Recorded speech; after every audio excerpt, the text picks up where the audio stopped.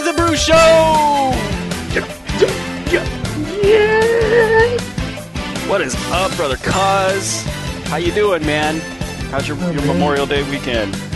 It's going. I had a little event at the wine club last night, and had a little fun at the park with the boys, with the kids, and ready to talk some NBA finals, baby. Don't make it sound so exciting, Cause. You know you were just preparing me for certain things. Have I even told the fans, the public? I don't believe so.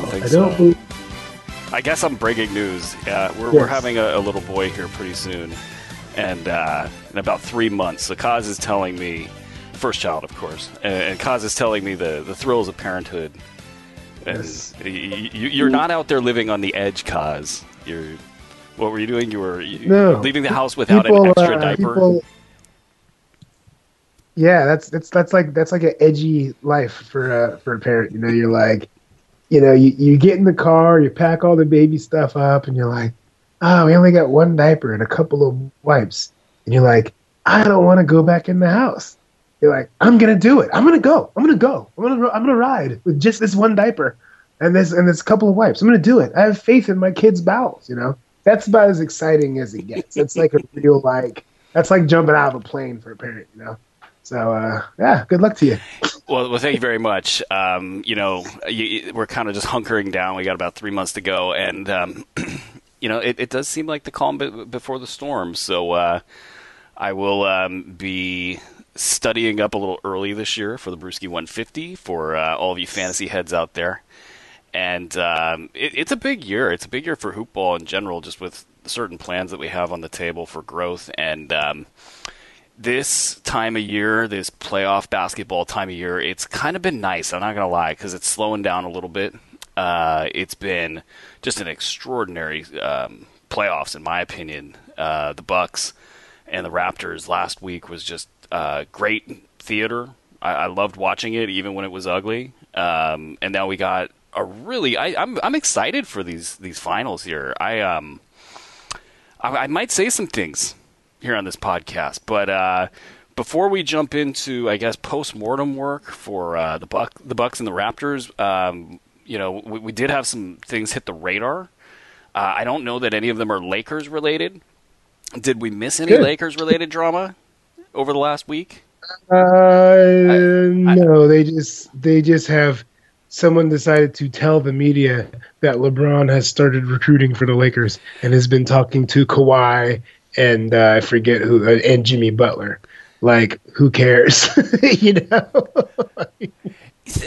That stuff. Who do you think's leaking this stuff? If you had to guess, LeBron's camp, I would think.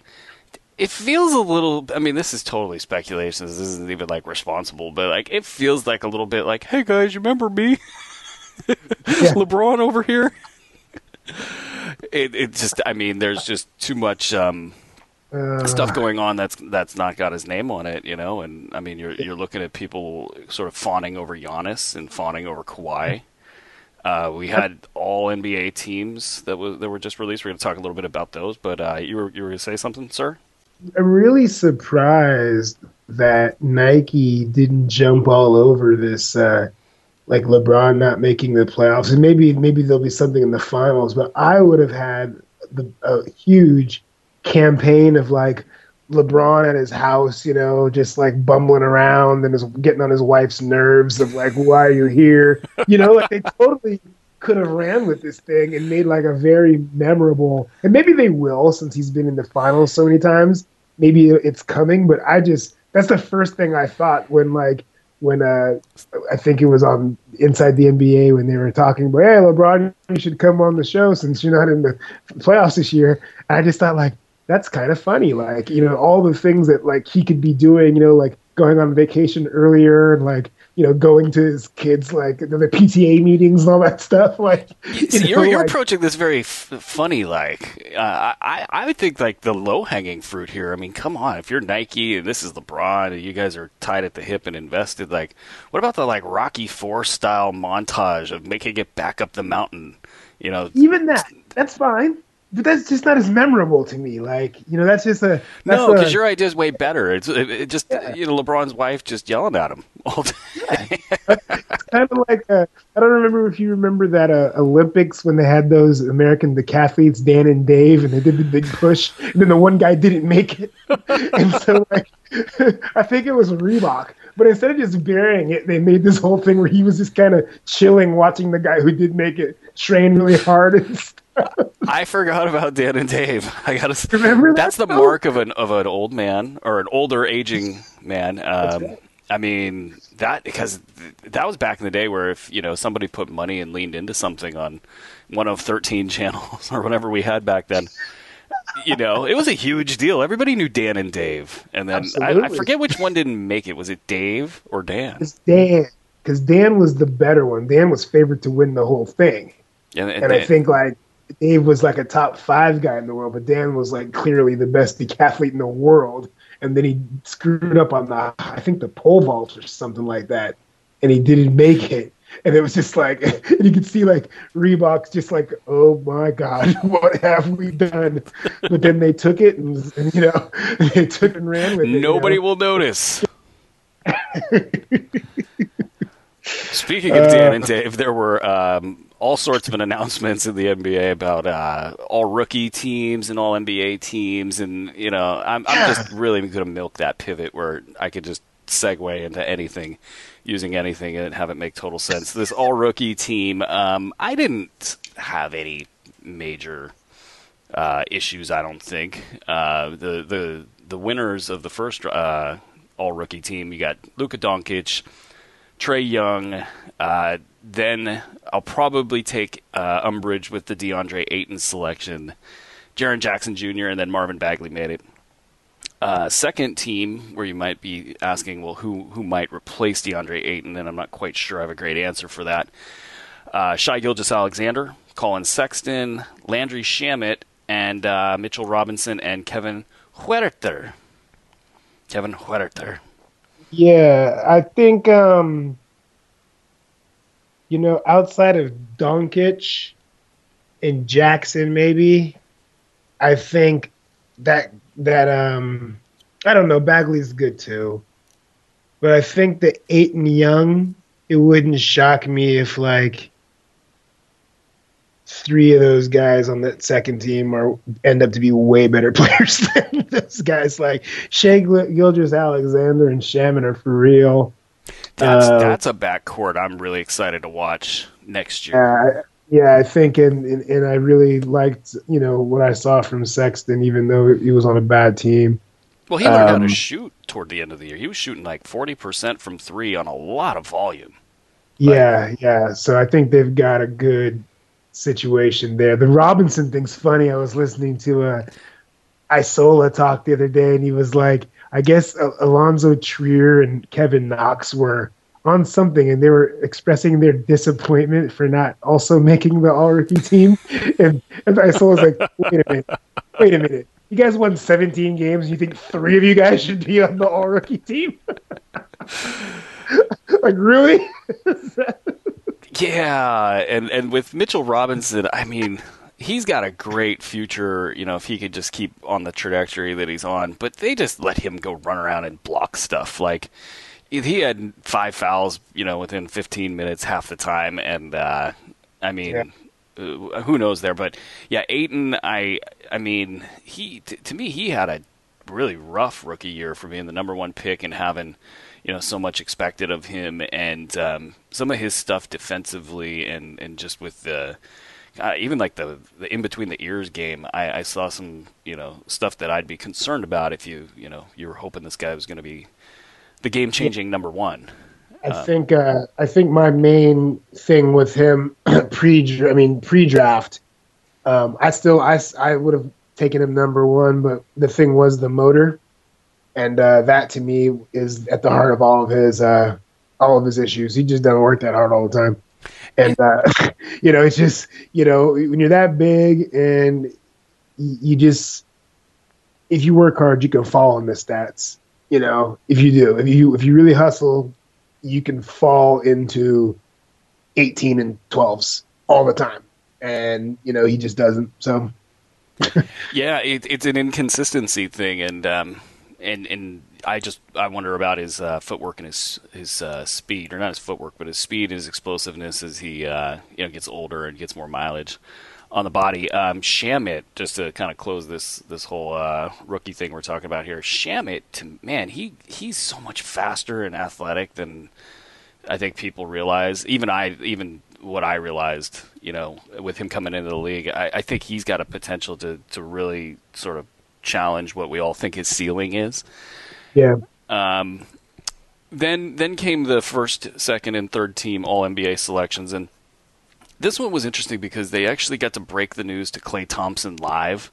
And so some people were like complaining, like, that's messed up. And I'm like, all right, come on, these are all big boys.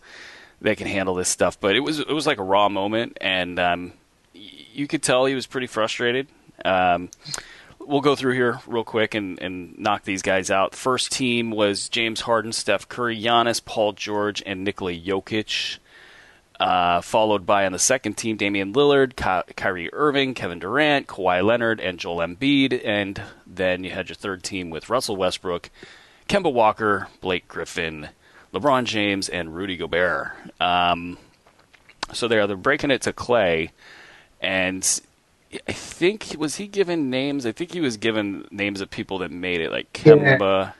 Yeah, Kemba was the one, because they said where he finished in the voting, you were right behind Kemba for that last spot, and that's where he had the major eye roll, I was like, and I felt bad for Kemba because, like, I don't think it was any shot on Kemba. It's just like, I don't think that anybody in a novice basketball observer can think that Kemba Walker's a better player than Klay Thompson. So, he was like, what did he say? He's like, I don't know, 5 straight finals, and that's like something like, it's like, are the Warriors just going to the finals despite the awfulness of Klay Thompson?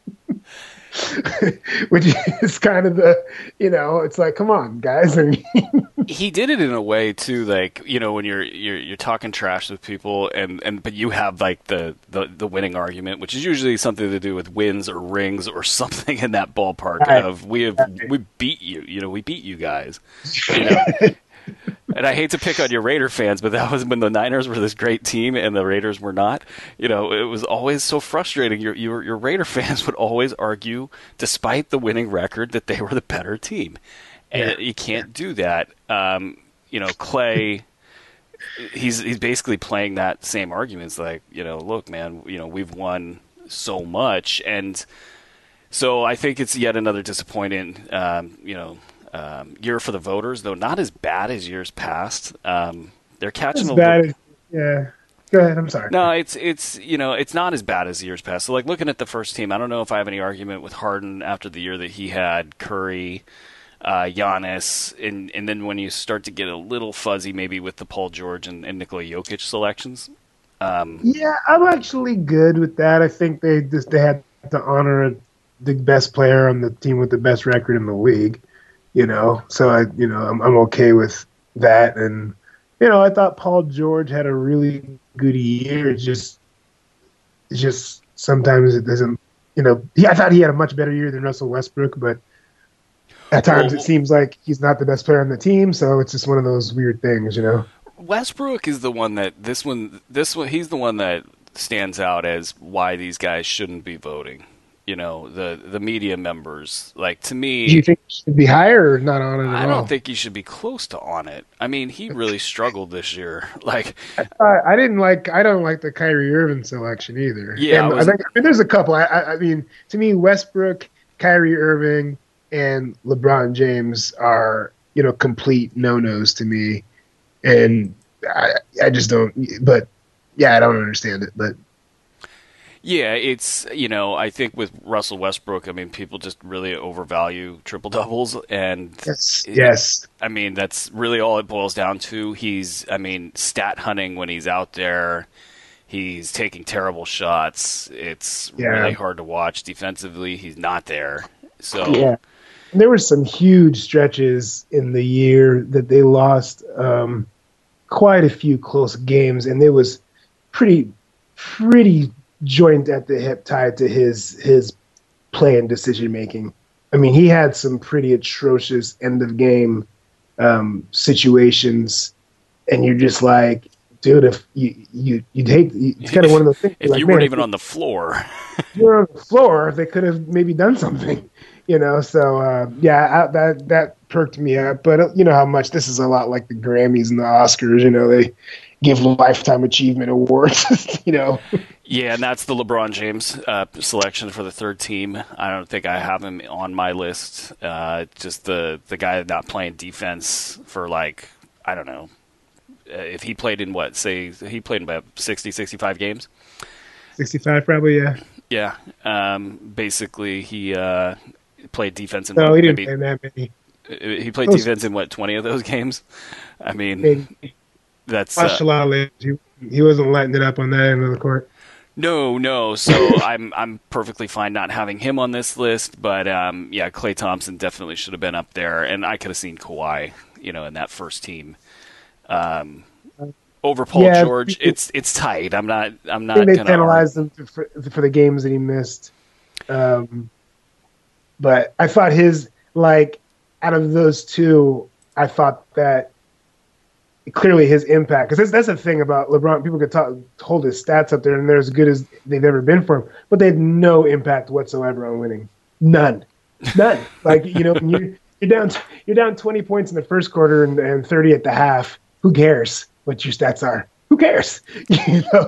I thought that a lot with when people were saying how good of a second half of the season Trae Young had. It's like, well, who cares? They're never in the game. Who cares? And with Trae Young, this is going to be an interesting thing for next year, and just sort of how the game gets officiated. He was, to me, James Harden in a point guard body. Like with it's like, it's not basketball. It's something else. It's basketball, but for the purpose of just getting fouls called, which again is, that's how you win a game. So it is what it is. But like, just the fact that you can't go around a screen that's usually being set illegally at the same time, the fact that you can't do that without fear of a player jumping sideways into you. And it's guys like Mark Davis, these officials like Mark Davis out there, not to pick on Mark Davis, but like they're so over legalistic about it that they just have lost the ability to see something for what it is. And that, that's when I think if the officiating does make a turn, if they do kind of like just, the officials take a stand against flopping, that might be the way that we regain some balance. But and real quick before we head into the nuts and bolts of this show here, all defensive teams were announced, and I was really surprised to see Eric Bledsoe on this list. I don't have those in front of me. So basically, we got the first team is Eric Bledsoe, Marcus Smart, Giannis Antetokounmpo, Paul George, and Rudy Gobert, and then the second team is Drew Holiday, Klay Thompson, Draymond Green, Kawhi Leonard, and Joel Embiid. I just was surprised to see. I mean, I've always thought Bledsoe had it in him to be a good defender, but there's been so many just examples throughout the years of him not doing the in between the ear stuff very well. So I'm not gonna sit here and say that I watched every single Bucks game this year, but those that do watch them and comment on them accurately have been pretty happy with him for his defense. So maybe this is also a little bit of the Giannis effect. Playing next to somebody like that can make you look pretty damn good. Right. That second team, though, is stacked. Draymond Green. I mean, granted, if he looked like this, the way he looks in the playoffs, he'd probably have won Defensive Player of the Year. Right. Yeah, I think that I thought he looked. I mean, obviously he was having some trouble being in shape, and there might have been some minor injury throughout the year. But I think a lot of his defense suffered from other guys' defense. I thought that because Iggy played so little in the and Livingston wasn't as effective as he normally was. You basically just had Klay that was really connected. I thought Kevin Durant was wandering all over the place throughout the year, and Steph is Steph. So I think that where it's usually a little bit tighter for him to really do what he does, I think that because it was so loose at the perimeter, his help was either ineffective or late because he was trying to make up for someone else's, poor decision, So because I thought mentally he was still there, but he just he was a little out of shape, and just things I thought from other people weren't where they needed to be. But the Kawhi, I think you can always put him on the first team. Well, you could. The second team is actually a better defensive team than the first team. Oh, it is so much better. I'm not too sure how much I like Marcus Smart on that first team. I just don't know that he plays enough to warrant being called the best defensive guard in the league. I don't know. That's a reputation win right there. Voting on this stuff, before we move into the nuts and bolts of this stuff, the voting on this stuff, I just know from like a gaming perspective, whether it's fantasy or I've been doing the odds all playoffs long, and to be good at that stuff, you have to watch so much basketball, and you have to read about so much basketball. And these guys in the media that get these votes, it's like usually brick and mortar media. Mm-hmm. So some of these outfits, like, I won't point any fingers, but somewhere in this vicinity of the state, there are they're underfunded operations, and they're not. Aside from having to do your daily, sort of beat writer duties, where you're following or you're doing a lot of standing around at, in the middle of basketball courts, or standing around waiting for press conferences to start, traveling to and from the arenas, if you're even higher up the food chain, you're dealing with media responsibilities and makeup and TV and, all this other stuff. And it's just impossible to keep up. I know if I'm not completely plugged into the matrix for 6 hours, something suffers. And I think a lot of these guys, they just don't get enough basketball viewing time. Yeah. So that's why you get some Russell Westbrook picks. Anything else before we start doing a little post-mortem work here on the Bucks and the Raps? Well, the Bucks in Portland. unless you're saying the Raptors season's over already. Oh, no. I was saying goodbye to that series. No, but you reminded me there was another basketball team, and they were the Blazers, and they did exist. Yes. They just didn't have a shot, unfortunately. I thought Damian Lillard was injured in that series. I think it might have even been the hamstring and not the rib that was holding him back, because he just didn't have that final kick. When he was really rolling in the OKC series, like, he kind of had that sort of like, I always call it Bo Jackson in Tecmo Bowl. And I don't know if you played Tecmo Bowl growing up, but the just being faster and quicker, and nobody can even just touch you.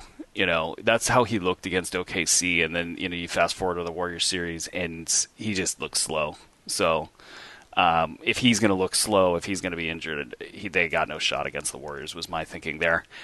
But this, I thought he made some poor decisions too. I thought that the chasing of the step back three, and then the deep, like the three that he hit to win the first series, like, okay, he goes against the Warriors, he comes down, he makes one, then like two positions down, he takes another. It's like how good a percentage do you really think you're going to do from out there? I mean, let's just be like, just on a numbers basis, when you take a second one of those within 2 or 3 possessions, you're probably going to miss it. And like, you just can't. People think that, that they can just give away possessions, because that's what happens all season long. But the playoffs are the playoffs, and teams like the Warriors understand that. And when you're trying to cut a lead from 11 to 8, on a shot like that, it just is a devastating thing because the Warriors guarantee are going to come down and hit another one, and now you're looking at 14 points. So those kind of like trying to make those big plays. I thought McCollum was. I think the last two series, I think he was very savvy and sharp and taking what the defense gave him and stuff. But and part of that might have been because of the injury. Like if Lillard was just like, I can't really take it strong to the hole, but you got to at least dummy. I thought we'll talk about it. I thought Kawhi has done a really good job the last three games of kind of like playing at different speeds and playing possum with the defense of the Bucks, where he really didn't have the explosion either, but you didn't know for a fact that he didn't have it. So there's so much in what you just said right there that it kind of encapsulates the Kawhi Leonard experience, and it's a great contrast to something that Damian Lillard's not doing in these,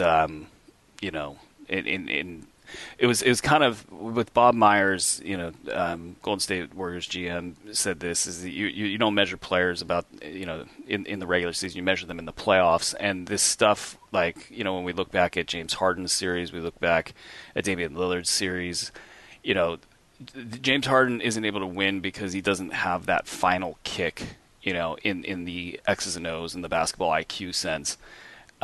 With Lillard, it was kind of a little bit of the same thing. Like he's not able to, let's say he's injured, he's not able to handle these double teams for whatever reason.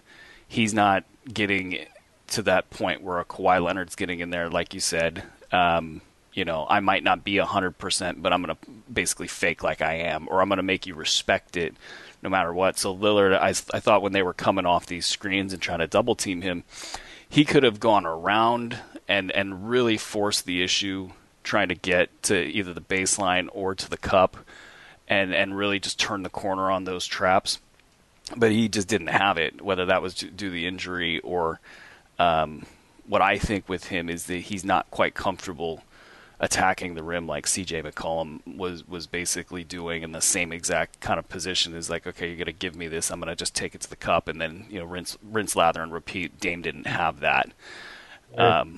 So that's the Kawhi experience is something, and we might as well get into that series here. We just watched it, and the Bucks looked up 2-0 like they were just at a different gear than the Raptors. Yeah. And then it all changed.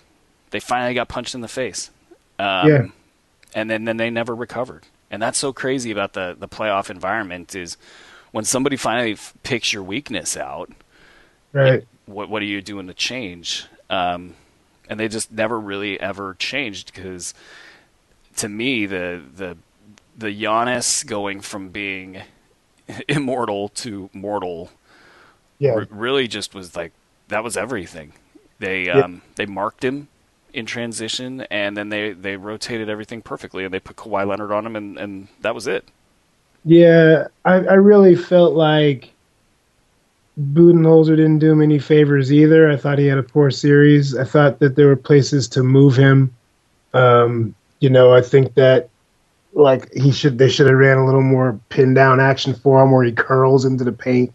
Maybe you enter the ball to him at the paint. Because once it was clear that they were not going to allow Giannis, if he ever caught the ball at the 3-point range or not, he was never going to get a clean look to the cup. They were walling him up like it was like they were winning awards if everybody on the Raptors was touching shoulders in front of him. He wasn't going to get to the paint. And then, compound that with like the Bucks not making enough threes and really, I think, taking too many threes. I mean, they had guys, Ilyasova and Mirotic at times had guys sprinting at them and they were chucking them up anyway when a simple, the long two would have been a very good shot for this series. And they were not willing to do it. And I think that they could have moved Giannis down low a little more and tried to do some more direct post action. But, they did not. One thing that was also interesting is everybody talked about them in their transition game and that they were this running team. And, I watched 82 games of the Kings, and I watched a team really, want to try to wear that identity. And they ended up getting too fatigued down the stretch of the season because it was such a mental grind to run the way that they were running. So every made basket, like every player turning and running, and everybody pitching the ball ahead and really kind of pushing into the crevice as far as you can with that with really reckless abandon, but in a way that you're going to pull it out and not make mistakes. If the action's not there, that wasn't happening for Milwaukee. Like they didn't have that mentality. And so when it changed from a fast-paced series to a slow-paced series, and the numbers all bore that out, starting in Game 3, the pace went way down. And I thought Toronto just got a huge gift with that. And then in Game 3, in Game 3, when their backs were against the wall, and they had all these players fouling out. You had all these players that were really struggling, like Marc Gasol, Fred VanVleet. These players that are really struggling. They kind of got forced by there's no players available to stay in these games and dig themselves out of these situations where both Gasol and VanVleet. The struggles were really real. And then they ended up being these key contributors throughout the rest of that 4-game run. The Bucks, Budenholzer isn't, at least as far as I can tell, getting a ton of criticism. But yeah, he's not. But I thought that. And again, the media is human, and he consistently plays nice with them, so that's kind of, you benefit from that. But and it's not, I don't know, like he can't make Bledsoe and guys hit shots. He can't make you hit shots. But I thought that just as far as getting Giannis the ball, because even with Kawhi on him, a couple of times when they were able to get out and transition and he was able to rim run, he's still just significantly bigger and longer than Kawhi. Once he catches it down there's really nothing you could do. But they just never made a consistent effort to put him in the 7-8 foot area to, they everything was off the dribble from the 3-point line. And that's when they're playing a zone on you, it's just, you're not going to get to the rim. There was a big old argument on Twitter about whether it was a zone or man coverage. Oh, this poor guy on Twitter has had a rough week. But that's, because there was so much tagging of Giannis while he operated on the perimeter. There's no way he could drive through that. But in games 1 and 2, he had that berth, he had that space, and the adjustment to move Kawhi onto him, I didn't think it was going to work after seeing some of the stuff that we saw in the Game 2, Game 3 range, where Giannis just made Kawhi kind of look like a little kid and just sort of went through him. So it was a fascinating series because, I got all sorts of money on the Raptors, and I was feeling pretty bad, and I was sitting there going, I'm gonna have to let Kaz know he's the man again. And turns out I'm the man on that particular pick. It was just a wonderful series. Kyle Lowry, I thought, really answered, the bell on. What were we just saying 2 weeks ago, that he's the worst All-Star we've ever seen in the playoffs? Okay. Mike Passador, who heads up our fantasy and is also doing our team coverage now, is writing some great stuff. Don't ever let him hear that, though. And I know he listens to the show. Can't talk trash on Kyle Lowry, mostly because I think he he really embodies what Toronto's all about, because nobody wants to shoot the damn ball, and that's him in a nutshell. Right. But he just, the hard work, he hit a lot of key shots, and then Norm Powell as well. I don't think they're even come close to winning a game almost without him there. I agree. Really, so those two guys, Marc Gasol pushed through it. Man, is he? I don't know. His stock has gone down quickly. Way down. I don't know. He's going to have to come to Jesus moment real quick because I thought that, and you can tell, one thing you can tell when you watch them play is how good of a locker room guy he is, because when he plays well, it really lifts the guys up. I mean, they get a little more bounce in their step, and like, they not only they need him for a game perspective, but it seems like they all really, really like and respect him, and he just can't afford to have atrocious games. And it's not even from the shot making perspective. He just has. I mean, it seemed there's stretches in this playoff where like teams just don't respect him, and like you can't be a guy of his stature and have nobody on the other team. I thought it was a fascinating sort of thing when after Game 3 they interviewed him, out of the TNT guys interviewed him, and they, to a man, basically told him that he was not being aggressive enough. Yeah. They kind of even said, so like, do you understand that if you're aggressive, that you guys have a chance to win? Yeah. Like the psychology of like you're sneaking in on therapy or something, It was fascinating, and to me it was like I could tell that Gasol was kind of like, all right, now I'm on national TV taking crap from Chuck. These old fat guys. Right, and then in Game 4 and 5 he really came out aggressive, and so he's a big storyline. They didn't go to Ibaka at all. I thought that was actually just sort of left. They just sort of left money on the table with that.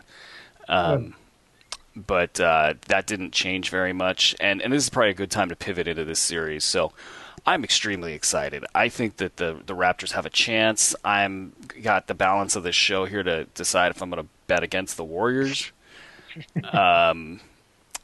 This is, let's, I guess, reset the table here. So we've got, the Warriors. We're not quite sure what's up with Kevin Durant at this point. He's not playing.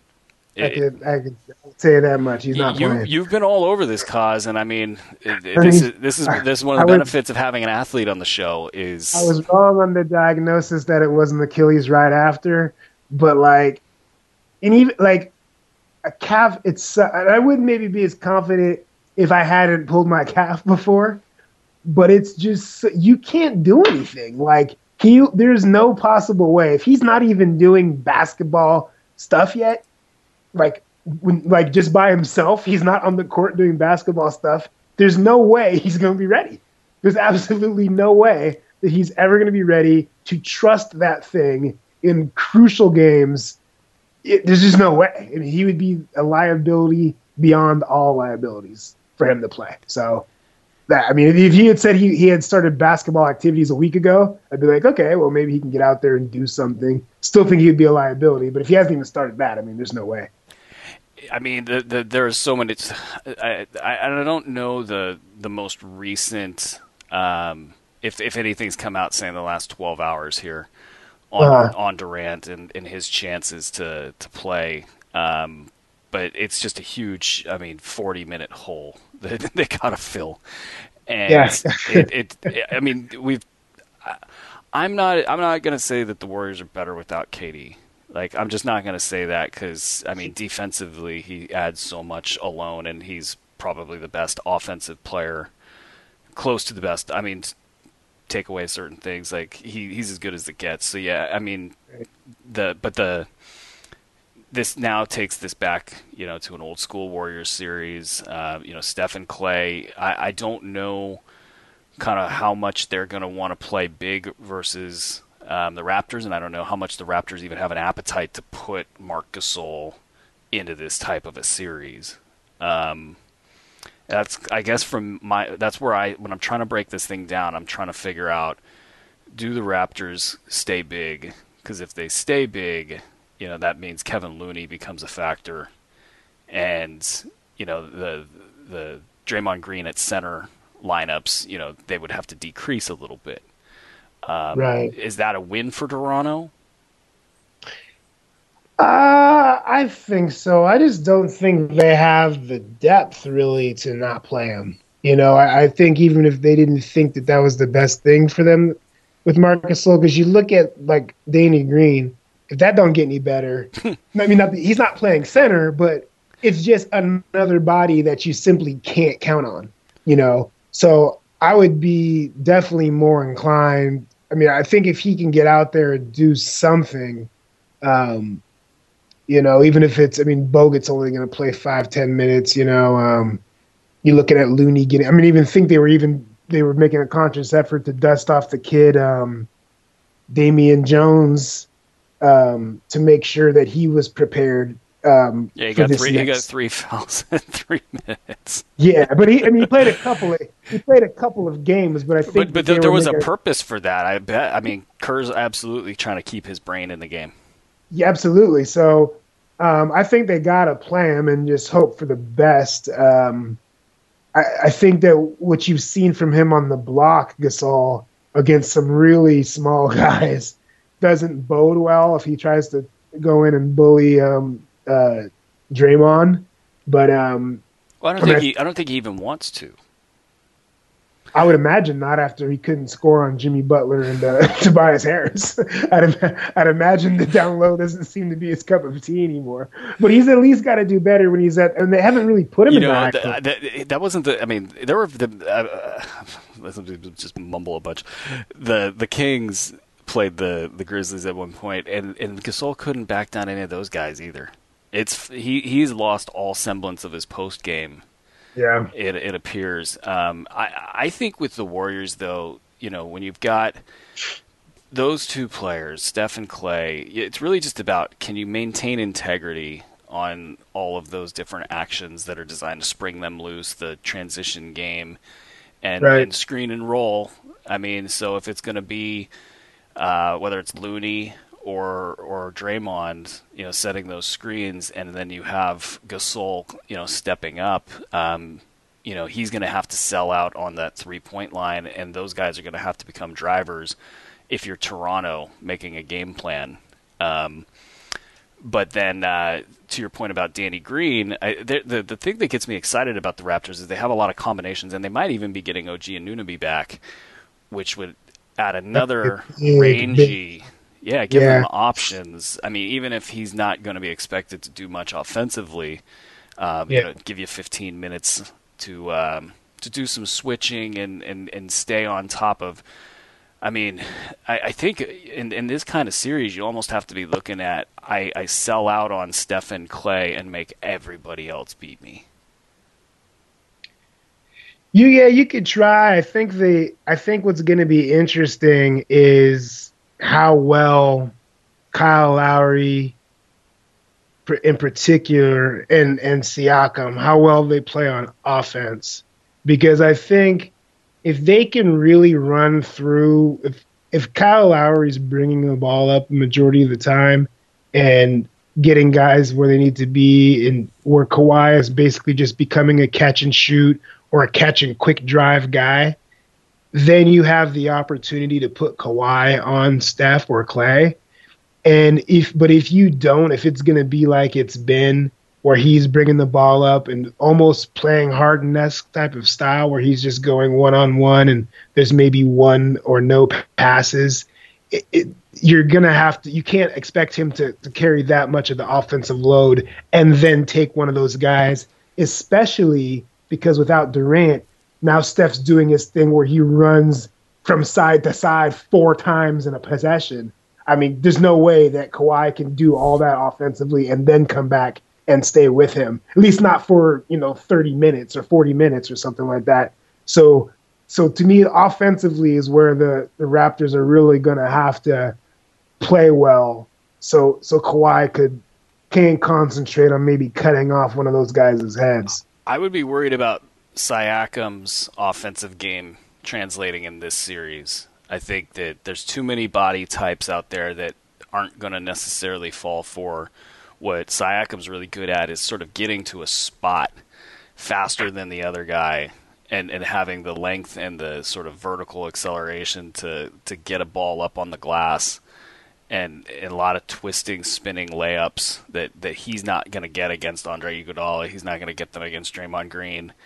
I think Draymond's going to be the guy that, at least if I was him, I think that Iggy is going to be almost exclusively on Kawhi. him and Clay, I think, are going to get the lion's share of that load. And I would think that would mean that they would move Draymond over because he's so good at, I think, contesting the shot and still keeping a guy like Siakam off the glass. So that's what I would do anyway. But we'll see. But I agree with you. But I think if he could just hit open shots, though, more so than creating offense, I think that will help. Well, and this kind of sort of back to your point, I think Kyle Lowry, he is a guy that he's got to find ways to get more into the teeth of the defense, and he's got to find ways to get to the glass.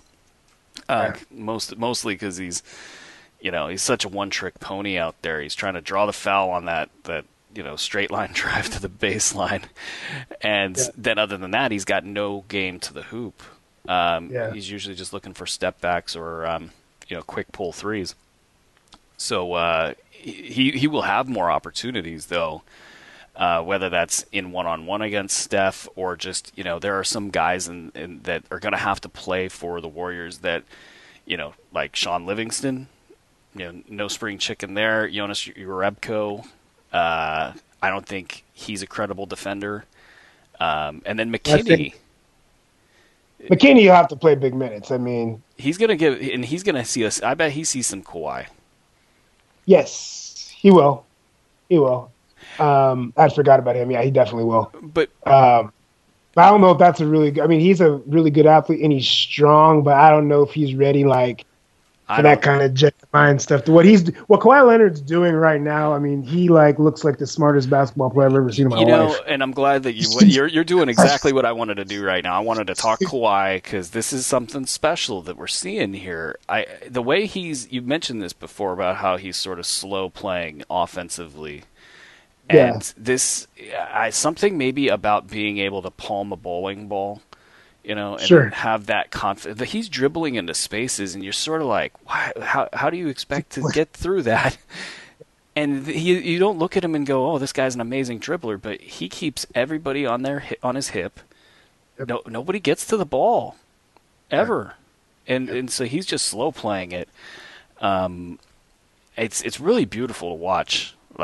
Just sort of patiently waiting for that defender to get either, I guess on the back of the heels is the only way to describe it. Even when he's going to shoot it sometimes. There was that one stretch, I think, in Game 5. It was back-to-back possessions where he did 2 step backs on Brook Lopez when he got the switch. And it was you knew he was going to shoot it, and Lopez, to his credit, played pretty good, but it was it still didn't seem forced. It seemed like he just hadn't had that opportunity to be on Brook Lopez yet. And once he did, there was no way he wasn't going to shoot it. But it never seemed forced. It just seemed thank you, Milwaukee. You finally done the stupid thing that I've been waiting for you to do. Thank you for these quick 6 points. It's crazy. I don't think Clay can cover him. I don't think McKinney can cover him. And Clay gets too many stupid fouls. And the crazy thing about Kawhi is he knows his airspace so well, and he knows he could get up and over Clay's contest. And he shoots that flat little jumper. It does not look like it's going in. And oh yeah, it's just really beautiful to watch. And I think Iguodala is going to have some pretty good success against him. He's their best perimeter defender. He's a smart defender too. Arms and hands. He's just one of the best that's ever done it. Quite honestly, on the perimeter, in my opinion. Yeah, that play against Damian Lillard, where he took the contact from Lillard and grabbed the arm ever so quickly.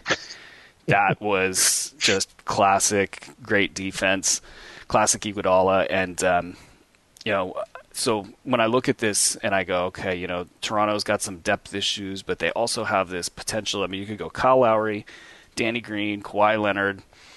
You could throw Ibaka at the 5, and you could go Siakam at the 4, or you could bring in Anunoby even. And even somebody like Fred VanVleet, he plays the spaces well. there's a lot of different ways I think you could slow this Warriors team down. Vegas has the over/under pretty low at 213. That signifies that they expect a little bit of a slower series and some of this defense to come into play.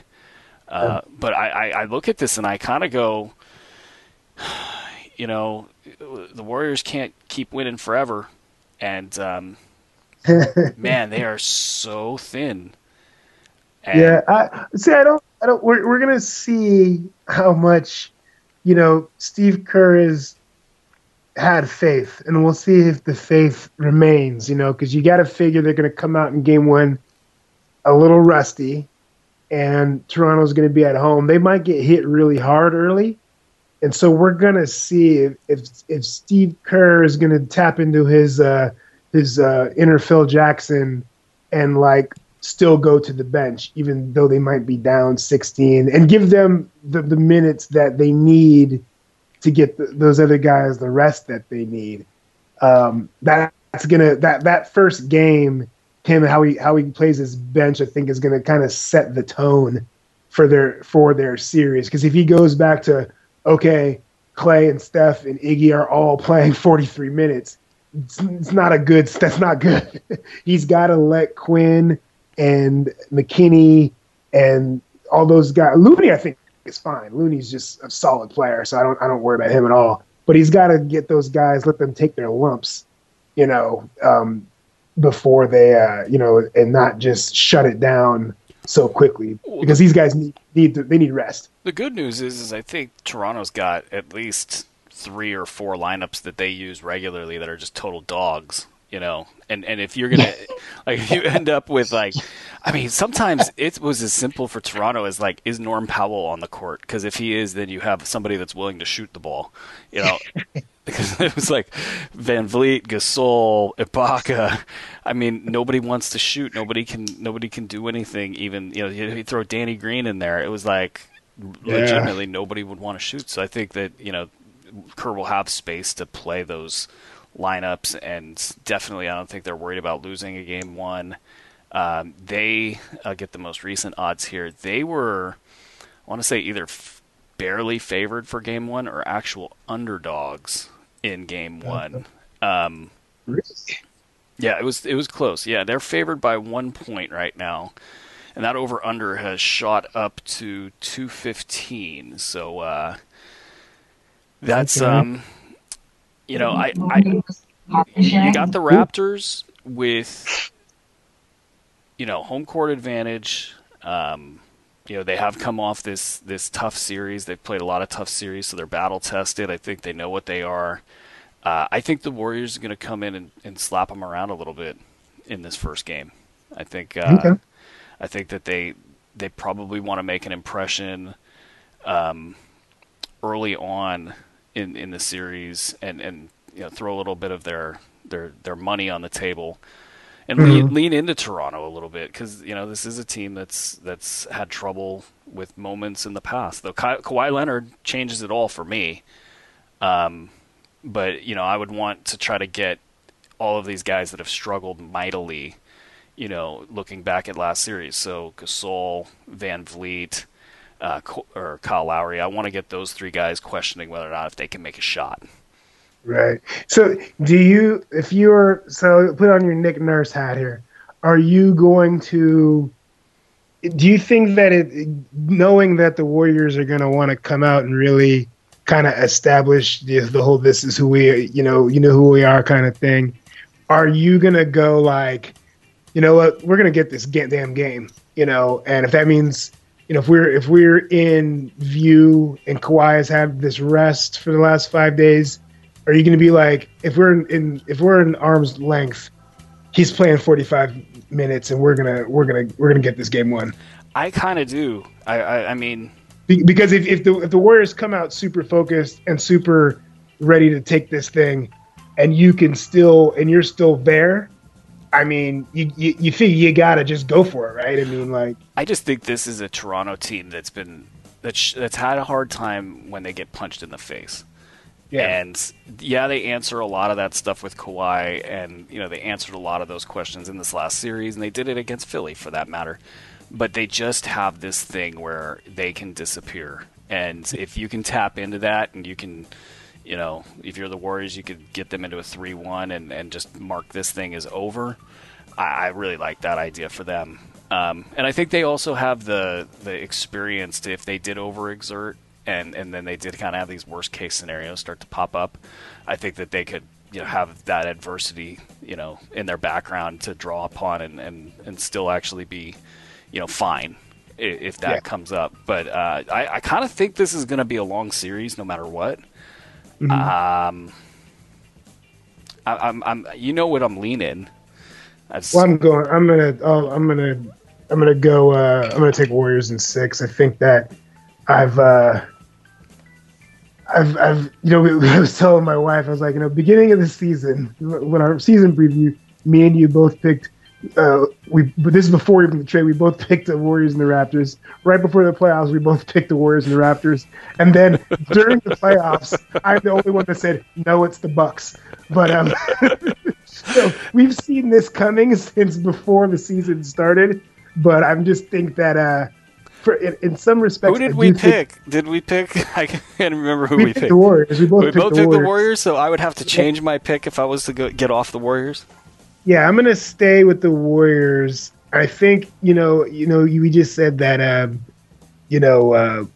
they're not a better team without Durant, but I do think this style of play really kind of neutralizes some of Kawhi's defensive greatness. I think if I was them and Durant was in this series, I would be inclined to just lock him up on Steph and say, okay, Steph, you're going to average 16 points a game, and we'll see Durant go one-on-one against Siakam and these guys, and Clay won't get the ball either.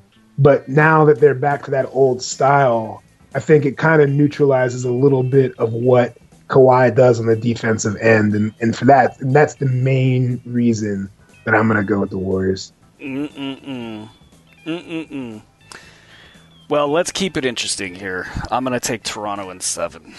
Oh boy! I'm gonna do it. I just think there's enough of a competitive advantage there with some of that depth to switch. But if I could have this caveat, and I know I can't have this caveat, but if I could know that Serge Ibaka is going to play more than Marc Gasol, I think he will. I would be shocked if he doesn't. I just think that you're gonna need Gasol to play good when he's in. Yeah, exactly. I want Gasol matched up against Looney's minutes, and anytime I can get him, against the second unit. This is the hard part, though. They're so much better offensively when Gasol is good. Yeah, it opens up everything for them.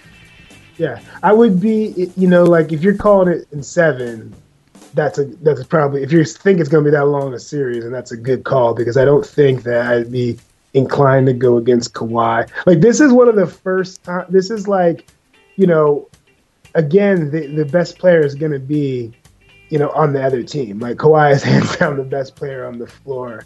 And with what he does, it'd be hard in a game 7.